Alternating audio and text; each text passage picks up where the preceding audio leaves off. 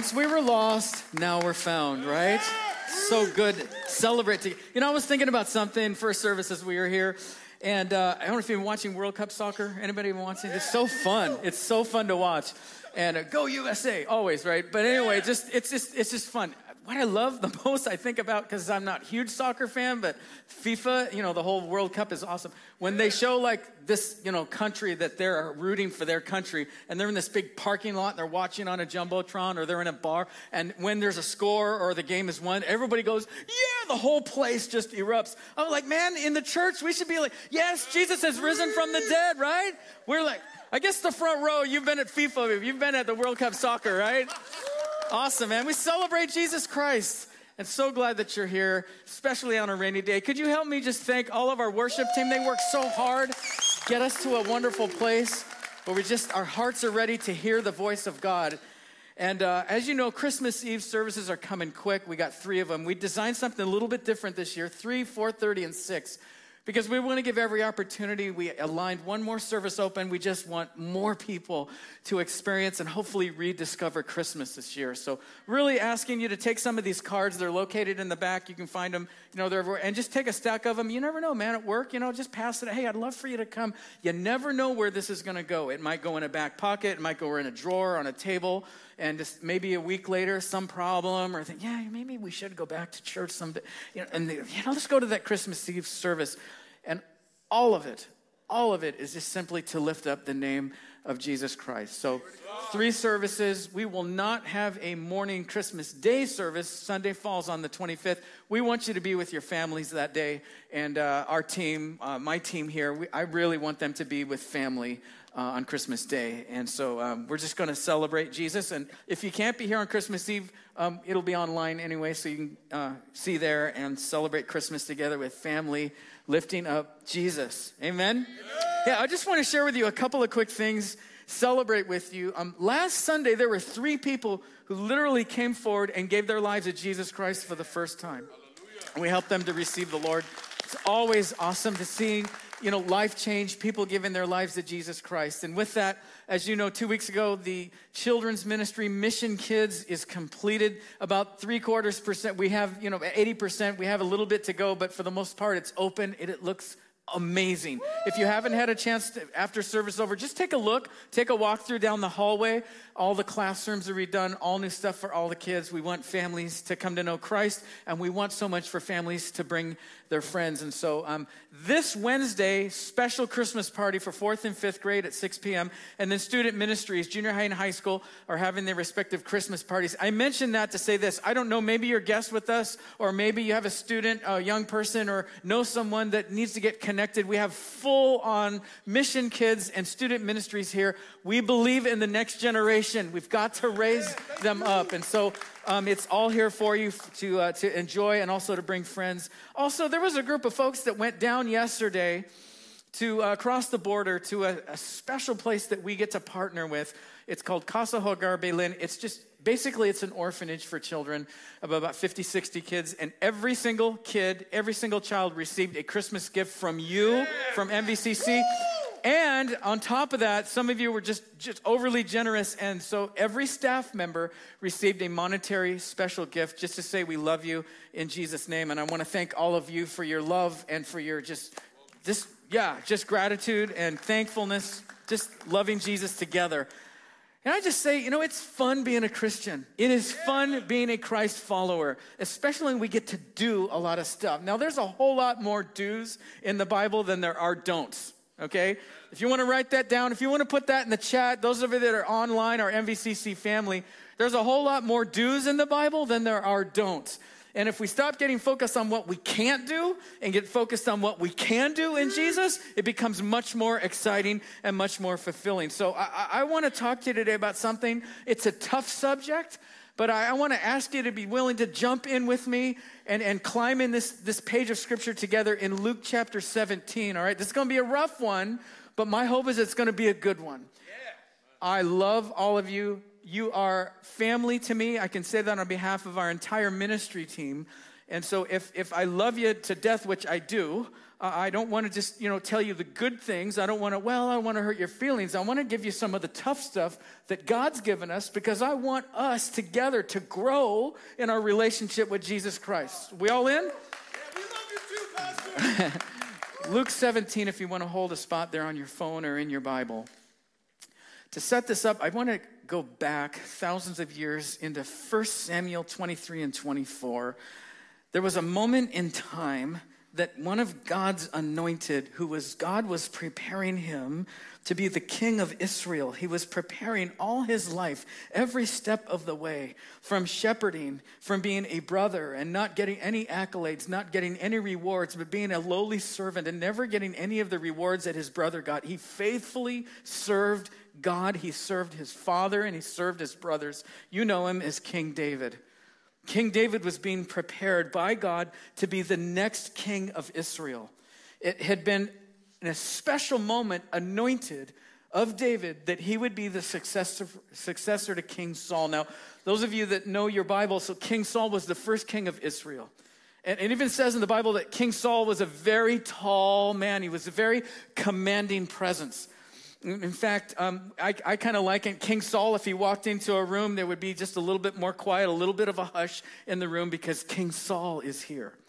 And one of King Saul's downfalls is that he loved himself. He loved himself so much he couldn't see the anointing that God had for him to lead his people. And so with all that, when King Saul saw David, who was to be the king, stay with me in this, when he saw David as a shepherd boy and a servant and one who was incredibly artistic and talented, yet David was a warrior, man. He was a fighter. He did not shy away from a fight, and he certainly was not ever afraid of the enemy of Israel. You remember David and Goliath. But when Saul saw him, he was jealous of David, so jealous of him, because of his anointing that he had the favor of God on his life, that literally David was chased by King Saul for most of his life. King Saul tried to take his life. Now, I believe that God's hand protected David all those moments. But this is what I do know of the scripture, is that God was allowing David to go through fear, running, hiding, relying, confident, afraid, all those things all mixed up to teach David what it meant to be a leader.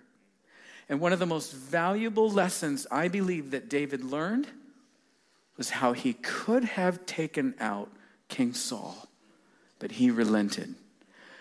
Go with me to the scene.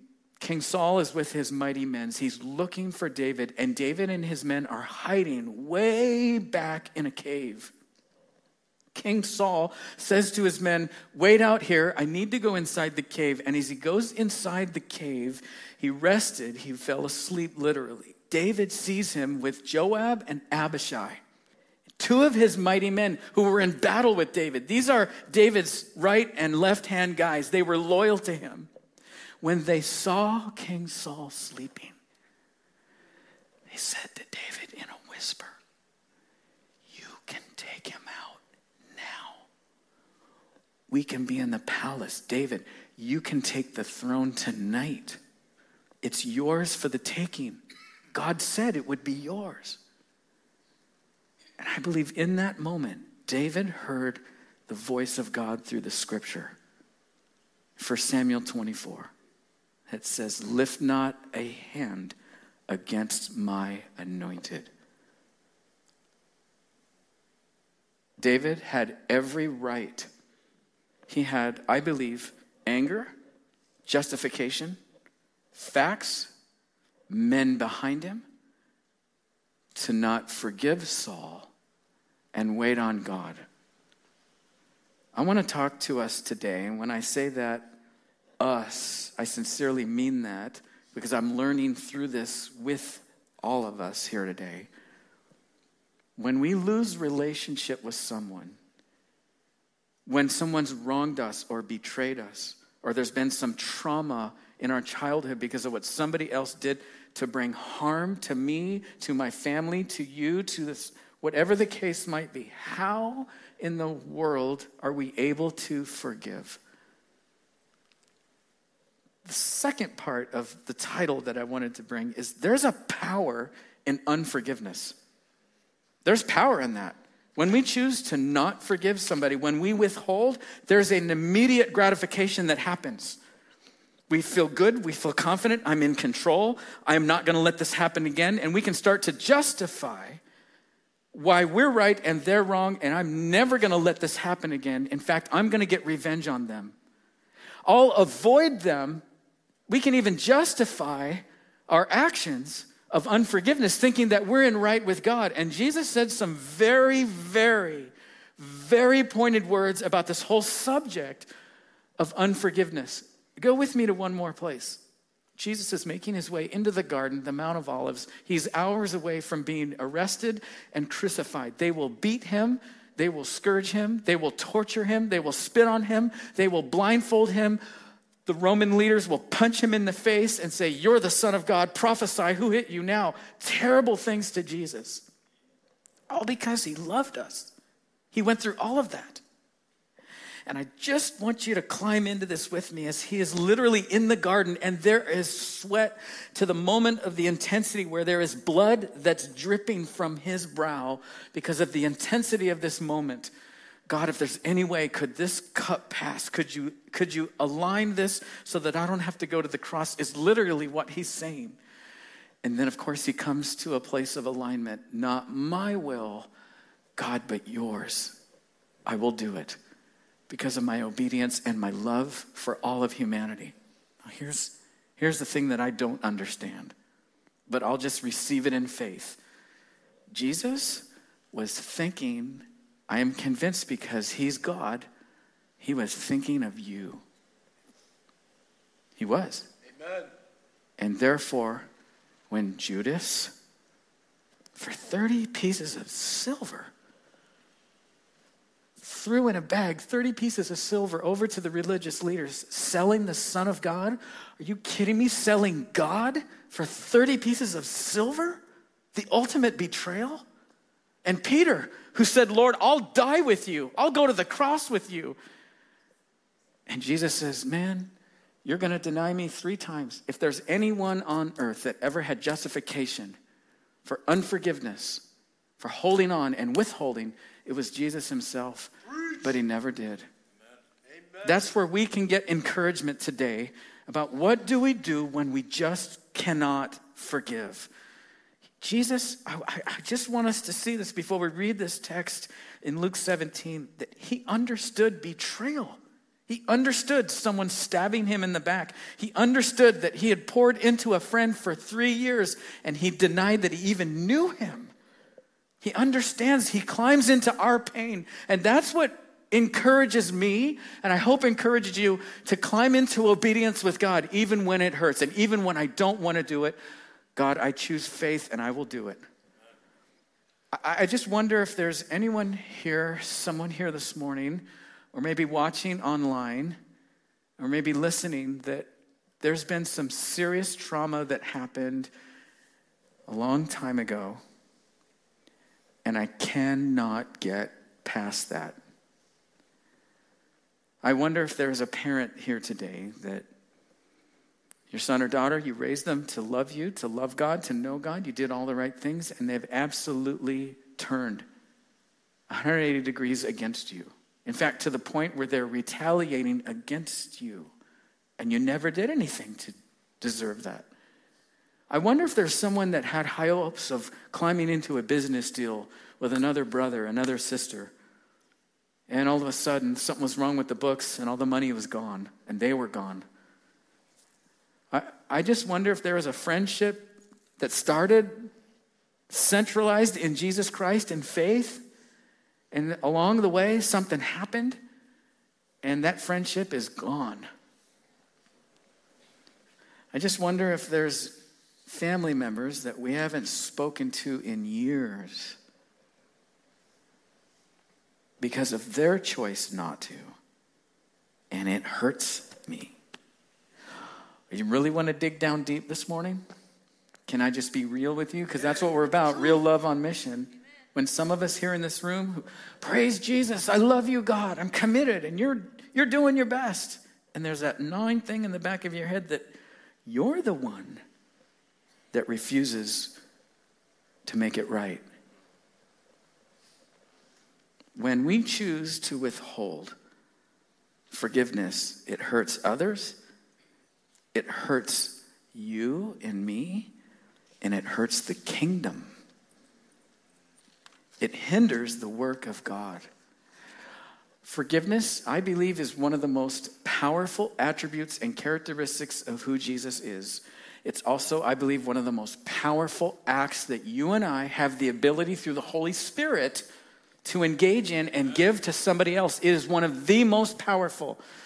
One of the things that I'm sure you've heard of, just online and social media goes, how do you stay married a really long time? I don't know if you've seen the movie back in the day, but When Harry Met Sally. Have you seen that movie? It's a fun movie. In the beginning of that movie, they have all these older couples that have been married for 40, 50, 60 years, and they give their little story about how they stayed together and what was the secret. And here's what I found to be true when someone asked me that question: how do you stay married? And the simple answer, number one, is forgiveness. Because you got two people who are imperfect. We're all sinners. We're all in the same boat. And if I am not able to step into forgiveness and give that, I'm the one that's in prison. I have locked myself up. So with that, nobody said it better than Jesus. Let's look, as we're just making our way through the story and all those scenarios in the Gospel of Luke, written by a doctor who was very detailed. He saw things from a perspective. Remember, when the writers of the Bible, the Holy Spirit inspired every single word that they have written down to us today in the 66 books. But they wrote from their own personality and their circumstances and through their eyes, which I love that God uses personality and real people to write the Bible. Dr. Luke was very, very intelligent. He saw things from a doctor's point of view. I also believe that because it comes up so much in the Gospel of Luke, there are two groups of people that were following Jesus for the most part. One of them was the religious group who thought they had achieved righteousness. They thought they had achieved everything that God commanded them to do. It was their attitude, very prideful. And then there were the disciples of Jesus that had given up everything to follow him. So with that, Jesus now gives us a teaching in this scenario with the disciples. And it says, one day, Jesus said to his disciples, there will always be temptations to sin. Somebody say amen to that. Amen. Don't fool yourself. Don't fool yourself into thinking you'll arrive. We never will until we get to Jesus, until we get to glory. We'll never, ever achieve that perfection that Jesus Christ promised he would bring us only through the cross and the resurrection. So I'm not saying this as an excuse. I'm just saying, don't be surprised if the enemy's going after you. He hates people that are moving forward. If he can hit one place, he wants to do away with God's kids. He wants to hinder you and stop you. And if he can get you to stop forgiving and stay in your own world, he will have won the tiny war. But what sorrow awaits the person who does the tempting? It would be better to be thrown into the sea with a millstone hung around your neck than to cause one of those little ones to fall into sin. So watch yourselves. If another believer sins, rebuke that person. Then, if there is repentance, forgive. Just stop here for a second. Can we just go back really quick? What he's saying really clearly is this: that this will happen. Relationships will go south. People will get wonky. Things will happen. I may get out of sorts or get out of alignment with somebody. What he's really saying here is those who intentionally do this and will not forgive and not repent, it's better they have the visual of this millstone tied around their neck. Pretty strong words from Jesus, but I want to make sure I'm sobered up spiritually to hear what he's saying, because I certainly don't want it to fall into this category. Amen? And then he's saying this: little ones fall into sin. That is not a direct reference to children, although Jesus also said that in other places. But I think he's widening the scope for us to understand we are all God's children when we step into relationship with Jesus. And anyone that hinders somebody else from getting to know God, you better be careful. Did you hear what he's saying? When I choose to not forgive, if I choose to hold on and withhold that, I am becoming a stumbling block for someone else to know God. So he's saying, settle matters quickly. Rebuke that person. That context is really meaning, it sounds like a strong word. It doesn't mean going yelling at somebody saying, you need to make it right. You're the one that blew it. We need to get this thing. He's saying this in gentleness and love and respect. With other places in the Bible, he says that. What he's saying is settle matters quickly. Don't wait around. Things just don't get better by themselves. It doesn't. Now let's go on to verse 4. He has the next truth for us. Even if that person wrongs you 7 times a day, and each time turns again and asks for forgiveness. It's hard words, but it's truth. You must forgive. Okay? The apostles said to the Lord, show us how to increase our faith. I find this kind of funny because I really think in every Bible version it's said a little bit different, but what they're really saying is, Jesus, I can't do that. There's no way we could forgive. 7 times a day, they keep doing it and doing it and doing it, and I see them do it to somebody else. Have you ever had a scenario where someone stabbed you in the back and then you see them do it to other people? It's like out of control. It's like, ever been vacuuming lately? Guys, you're the lead servant in the home, you're vacuuming, right? And there's a piece of lint and you go over it and over it and over it and you see the lint and it won't suck up into the vacuum. And what do? Pick it up, throw it down because you want victory, man, right? And I think we do that sometimes with forgiveness. We control it. We want it the way we want it. And God is saying you must forgive. Now, we're going to talk about how to do this a little bit later, so just hold on. And so, increase our faith. Faith. If we don't have faith in him, not faith in ourselves, not faith that it'll all work out, not faith in what I do, not faith in what the other person does or doesn't. We're talking about faith in him. Why? Because Jesus was willing to forgive at the cross, right? So the Lord answered, if you had faith even as small as a mustard seed. You know what, Mike? I just don't have that big kind of faith. He says, man, if you have just the smallest of seeds, I can use that. If you try and forgive, I will help you. Isn't that encouraging? That's what he's saying. You could say to this mulberry tree, maybe be uprooted and planted in the sea, and it would obey you. When a servant comes in from plowing or taking care of sheep, does his master say, come in and eat with me? No. He says, prepare my meal, put on your apron, and serve while I eat. Then you can eat later. And does the master thank the servant for doing what was told to do? Of course not. In the same way, here we go. Jesus has given us the how-to, and we'll break this down. When you obey me, you should say, we are unworthy servants who have simply done our duty. Amen. Just do it. That's what Jesus. Nike didn't come up with that. Jesus came up with that. We understand none of us are worthy.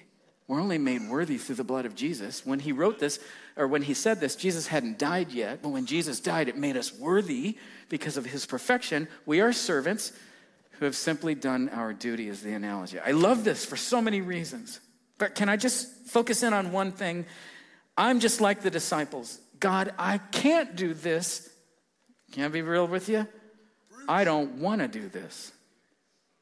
Because if I forgive, and then if you want me to go to that person, which we'll get to in a second, if you want me to go to that person and make it right, I'm the one that feels dirty.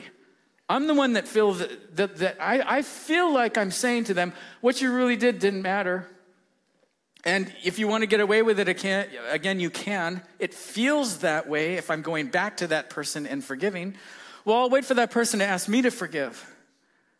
When did Jesus ever do that? In fact, in Romans chapter 5, God demonstrated his love for us all in that Christ died for us, period. He didn't wait for us to get it together. He extended his arm to us. In fact, I think it was Jesus who saw when he was dying, Mike, the Roman soldiers, the Pharisees, the disciples that ran from him. At the cross, there was only one, John. Father, forgive Mike, for he knows not what he is doing. Question then, how in the world could I withhold forgiveness when I have received the mercy and grace of God?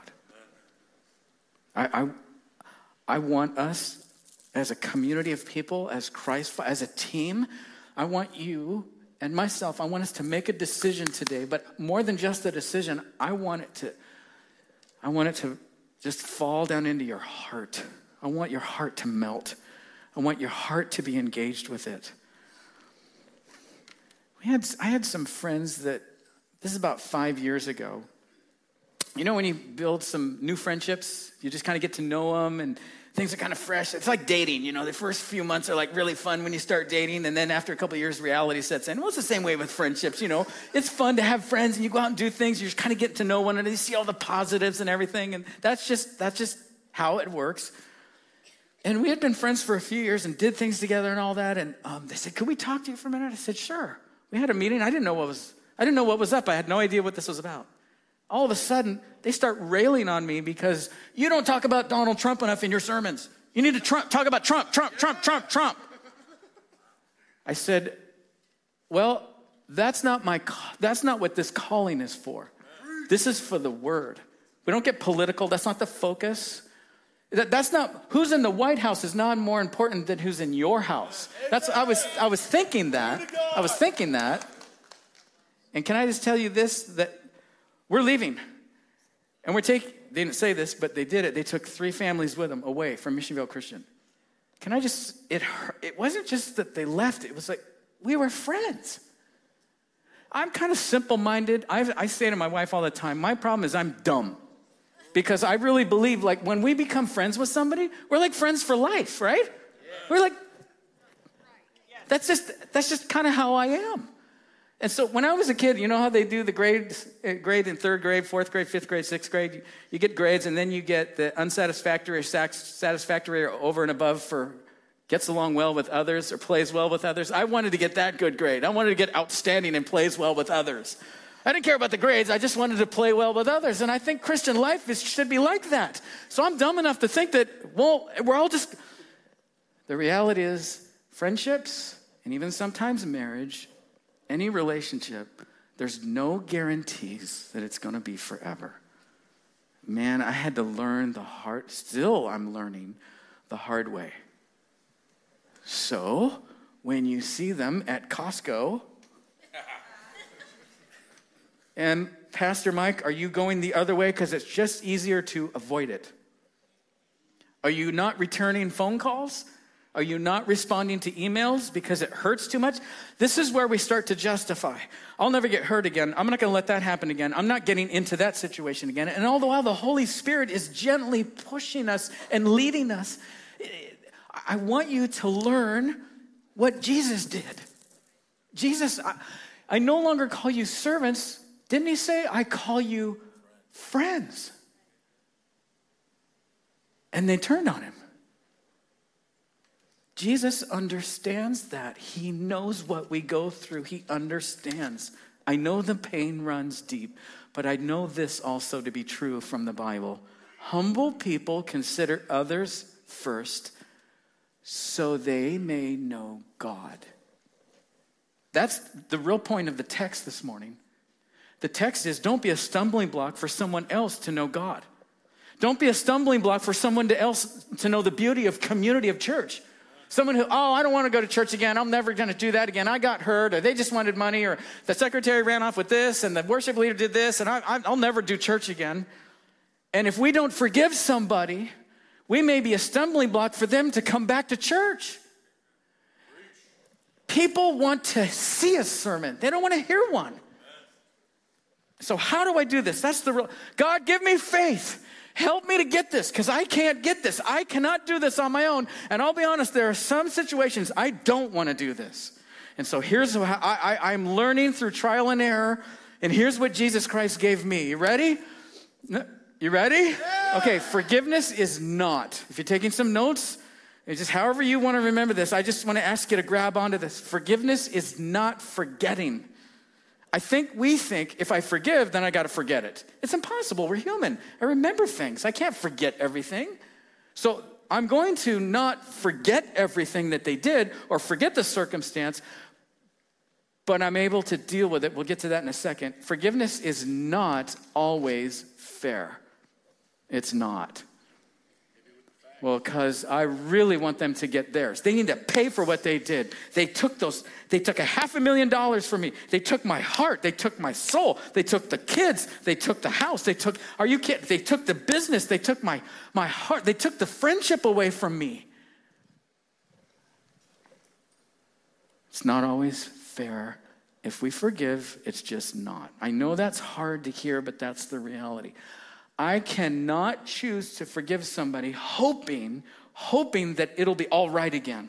Because sometimes it doesn't. Sometimes it's not right again. Sometimes it'll never be right again. But that's not what Jesus is asking us to do. He is asking us to obey and trust him with faith and do it his way, that he will take care of all that. Let's talk now. This is the good part about what forgiveness is. You ready? Giving others what God gave you. That's what forgiveness means. Giving what God gave to you. How many in this room have received Jesus Christ as your Savior? Amen. Yes, amen, right? Awesome. Why in the world, if I received that, would I withhold that from someone else? And I know the feelings run deep. I know what they did was wrong. I understand that, but it does not preclude me from doing what Jesus called me to do. That's where we really grow as a Christian. Driving on the 91 freeway, I got to do it today to go to a wedding this afternoon. Either I can be in the right lane or I can be in the fast track. I want to be in the fast track. And so spiritually following Jesus, I want to be in the fast track. This is the quickest way to the fast track. A Christian that makes a decision regardless of how I feel about it is the one that gets to grow the most. I will not withhold. I want others to have what God gave. And that's a heart condition. That's a heart condition, and it's also a decision. Secondly is this. Forgiveness is not always how much forgiveness they deserve, but how much freedom do you, Pastor Mike, desire?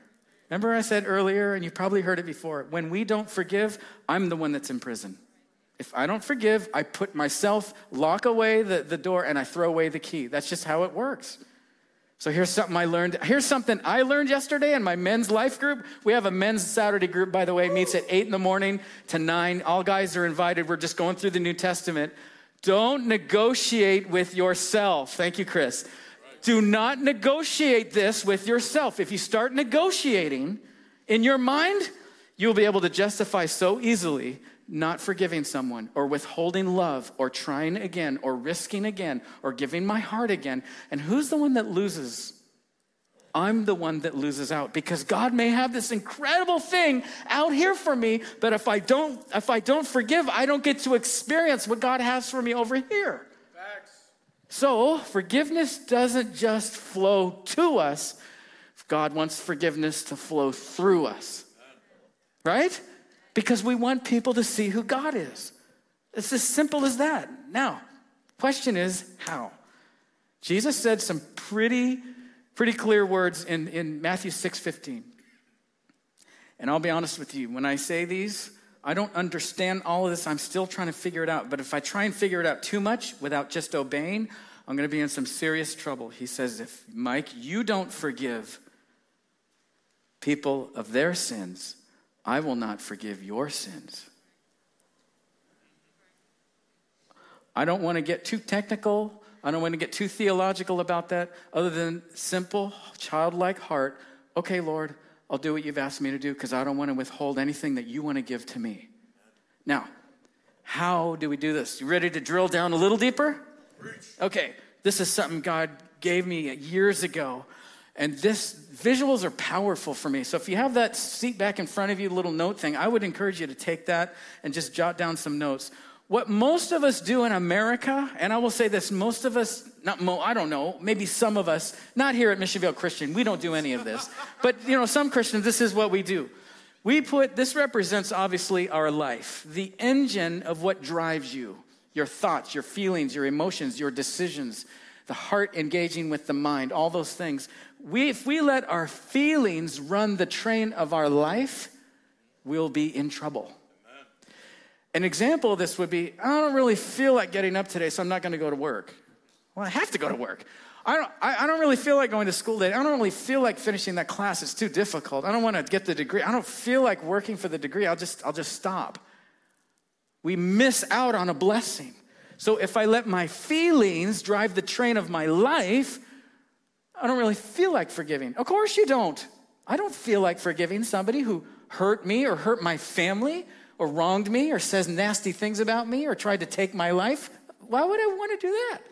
Cannot let the feelings dictate my faith and then put the facts way, way in the back in the caboose of the train. Does this make sense? Yeah.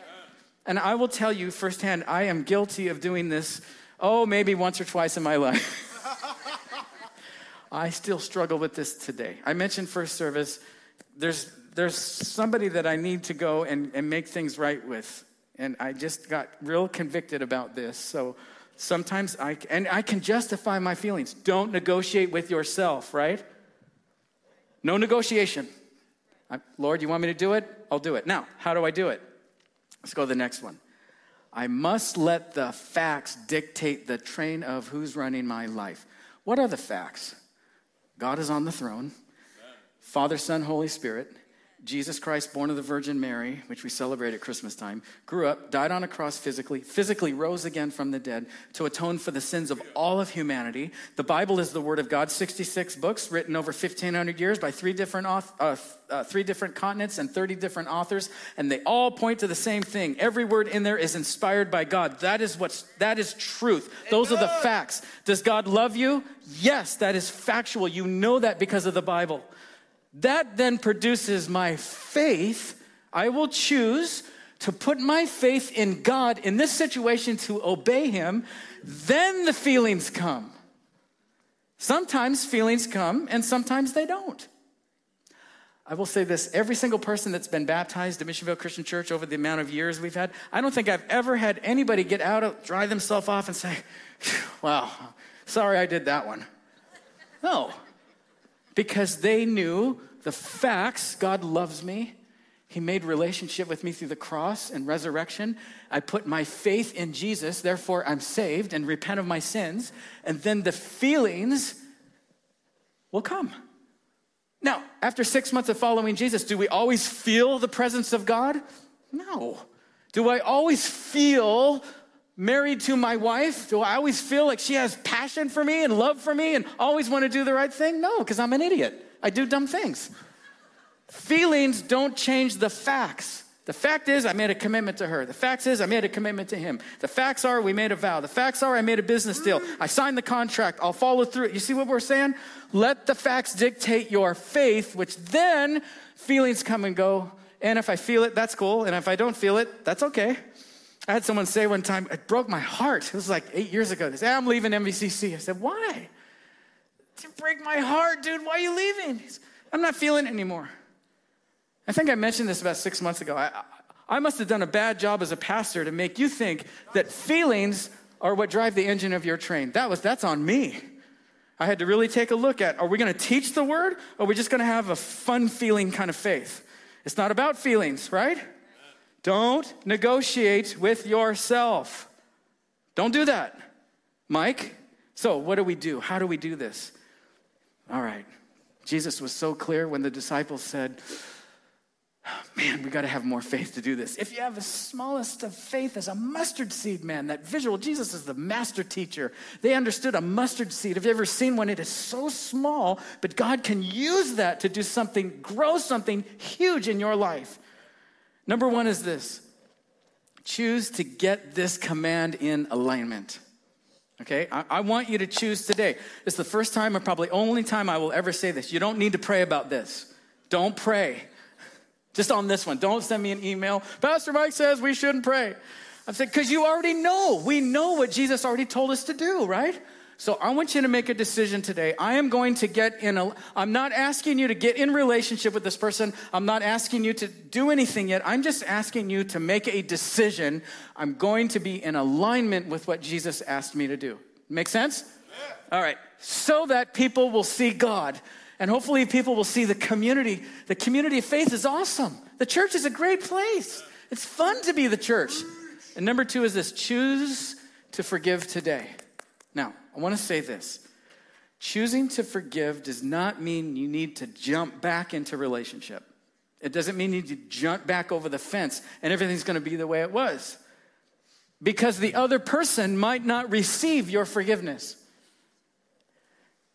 It's really hard for me to receive that. Because I want to play well with others. And you're going to play well with me. If I say, I forgive you, and I say, I'm sorry, you're going to say it. When my wife and I went to Samoa to do a mission trip with high school kids, when we went down there in the small village of Masafi, I remember they told us the first time we were there, we were just learning about their culture. It was such an amazing time. They said, we do not have a word in our language for I'm sorry. I said, what? Then how do you reconcile when one village does something to the other village? Because they live in these small villages. They said, oh, well, let me give you an example. Some kid threw a rock in the other village's window of a house. They have these follies they live in. And so the family decided that with the child and the whole family, they made dinner, they gave gifts, they did all these, wrapped them up and everything. They went and sat on their front lawn and they sang songs and they gave gifts and stayed there to show they were sorry. Can I just say, in our American culture, we make it way too easy to just say, oh, I'm sorry. All right, want to go to lunch now? Wait a minute. You just ripped my heart out. I'm not ready yet. Do you see what I'm saying? The other person might not be ready. It doesn't mean we don't do what Jesus told us to do, regardless of what they do or don't do. Does that make sense? Now, here's choosing to forgive does not mean you need to get back into the relationship, got to make it the way it was, because it may not go back to the way it was. And quite frankly, we don't want it to go back to the way it was on some toxic relationships. It's not healthy, right? Pray about whether you need to take the next step, okay? I want you to be freed up to do something this morning, to obey Jesus and forgive. But then if all relationships, we needed to go back and make it right, it's impossible. Some people, they've passed away. Some people, they're far away. Some people don't want to be contacted again. They've unfriended me. They blocked my calls. You can't do anything about that, but doesn't mean you can't forgive in your heart and literally say to Jesus in your own prayer time, Jesus, I forgive them for what they did. Some relationships need to go to the next level and some don't. Don't put pressure on yourself that you need to fix it. God will fix it if it needs fixing. And the next one is choose to go on the offense with grace. Choose to go on the offense. I don't know how else to say this other than I was ambushed by God's love. I was literally ambushed by Jesus. I had no idea in 1983 on a Wednesday night going to a big concert with a bunch of high school kids. I was just going to hang out and date some girl. I had no idea I was going to be ambushed by the love of Jesus Christ and literally slammed with grace. I didn't know I was going to hear the message of the cross and that God loved me and pursued me. Can I say this? Don't ever feel bad about pursuing somebody else in love and grace. Don't ever feel guilty. Don't feel bad about that. But in the same respect, don't chase and chase and chase and chase if they've absolutely said no. It's okay to back off and let God do it. Does that make sense? Now, here's the last one we don't have on here. I wish I would have put it in. 30-day prayer. I think I mentioned this last year on the same subject. Take that person in your mind. I want you to pray for them for 30 days straight. You bet I will. I'll pray that they get theirs.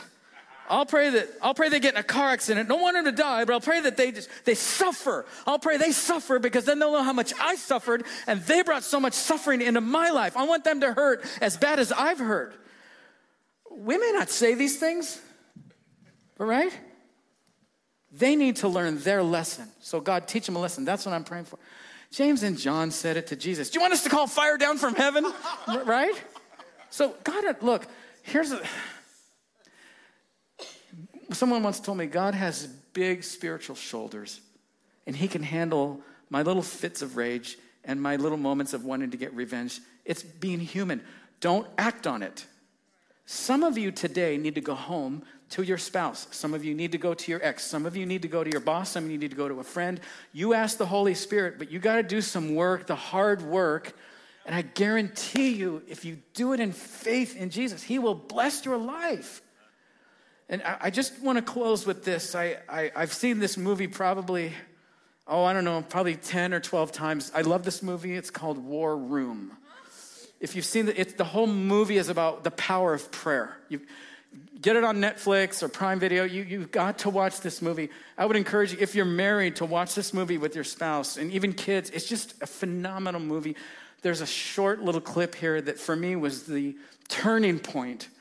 And Elizabeth, this woman who plays a character by the name of Elizabeth, who her and her husband are constantly like this. And most of it was on his end. He was not a Christian, and he was, he was just messing around, and he was not faithful to her, always mad coming home from work, and it was just a horrible situation. She certainly had justification for not loving him and not staying in the marriage.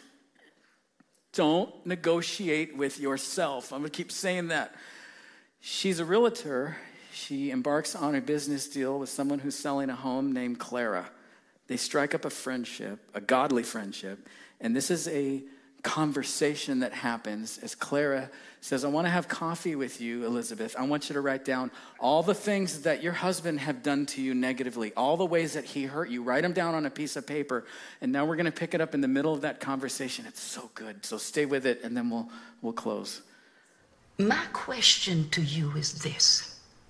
In light of all these wrongs, does God still love Tony? We both know he does. Do you? Now, Miss Clara, you're meddling.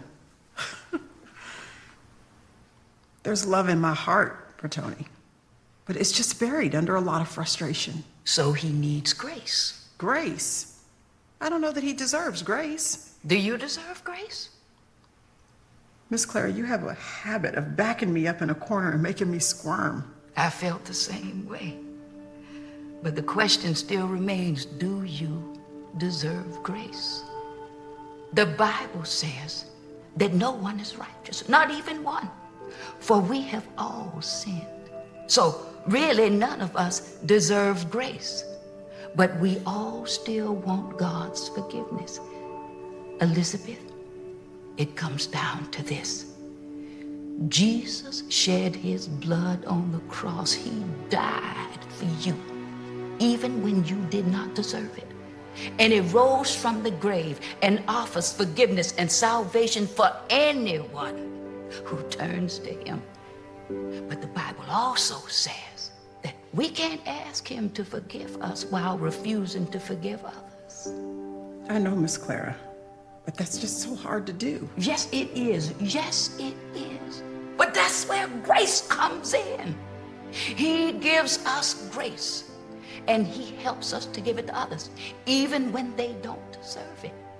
We all deserve judgment, and that is what a holy God gives us when we don't repent and believe in his son. I had to forgive Leo for some things, and it wasn't easy, but it freed me. Elizabeth, there's not room for you and God on the throne of your heart. It's either him or it's you. You need to step down. Now, if you want victory, you're gonna have to first surrender. But Miss Clara, do I just back off and choose to forgive and then just let him walk all over me? God is a good defense attorney. Trust it to him.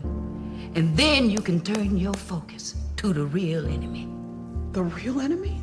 The one that wants to remain hidden. The one that wants to distract you and deceive you and divide you from the Lord and your husband. You see, that's how it works. Satan comes to steal, kill, and destroy. And he is stealing your joy. He is killing your faith. And he's trying to destroy your family. If I were you, I would get my heart right with God. And you need to do your fighting in prayer. And you need to kick the real enemy out of your home with the word of God. It's time for you to fight, Elizabeth. It's time for you to fight for your marriage. It's time for you to fight the real enemy. It's time for you to take off the gloves and do it.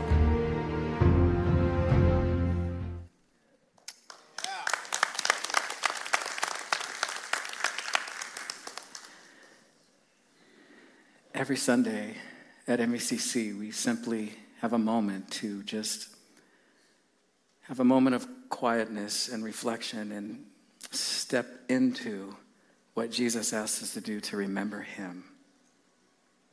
That his grace and his love and mercy was won at the cross. Now, here's what I really sense the Holy Spirit is asking us. Is Jesus said to do this in remembrance. Remember him. But I want to ask you and myself to take in the seat back in front of you, if you'd like to, the emblems there that are just representative of his love and sacrifice on the cross.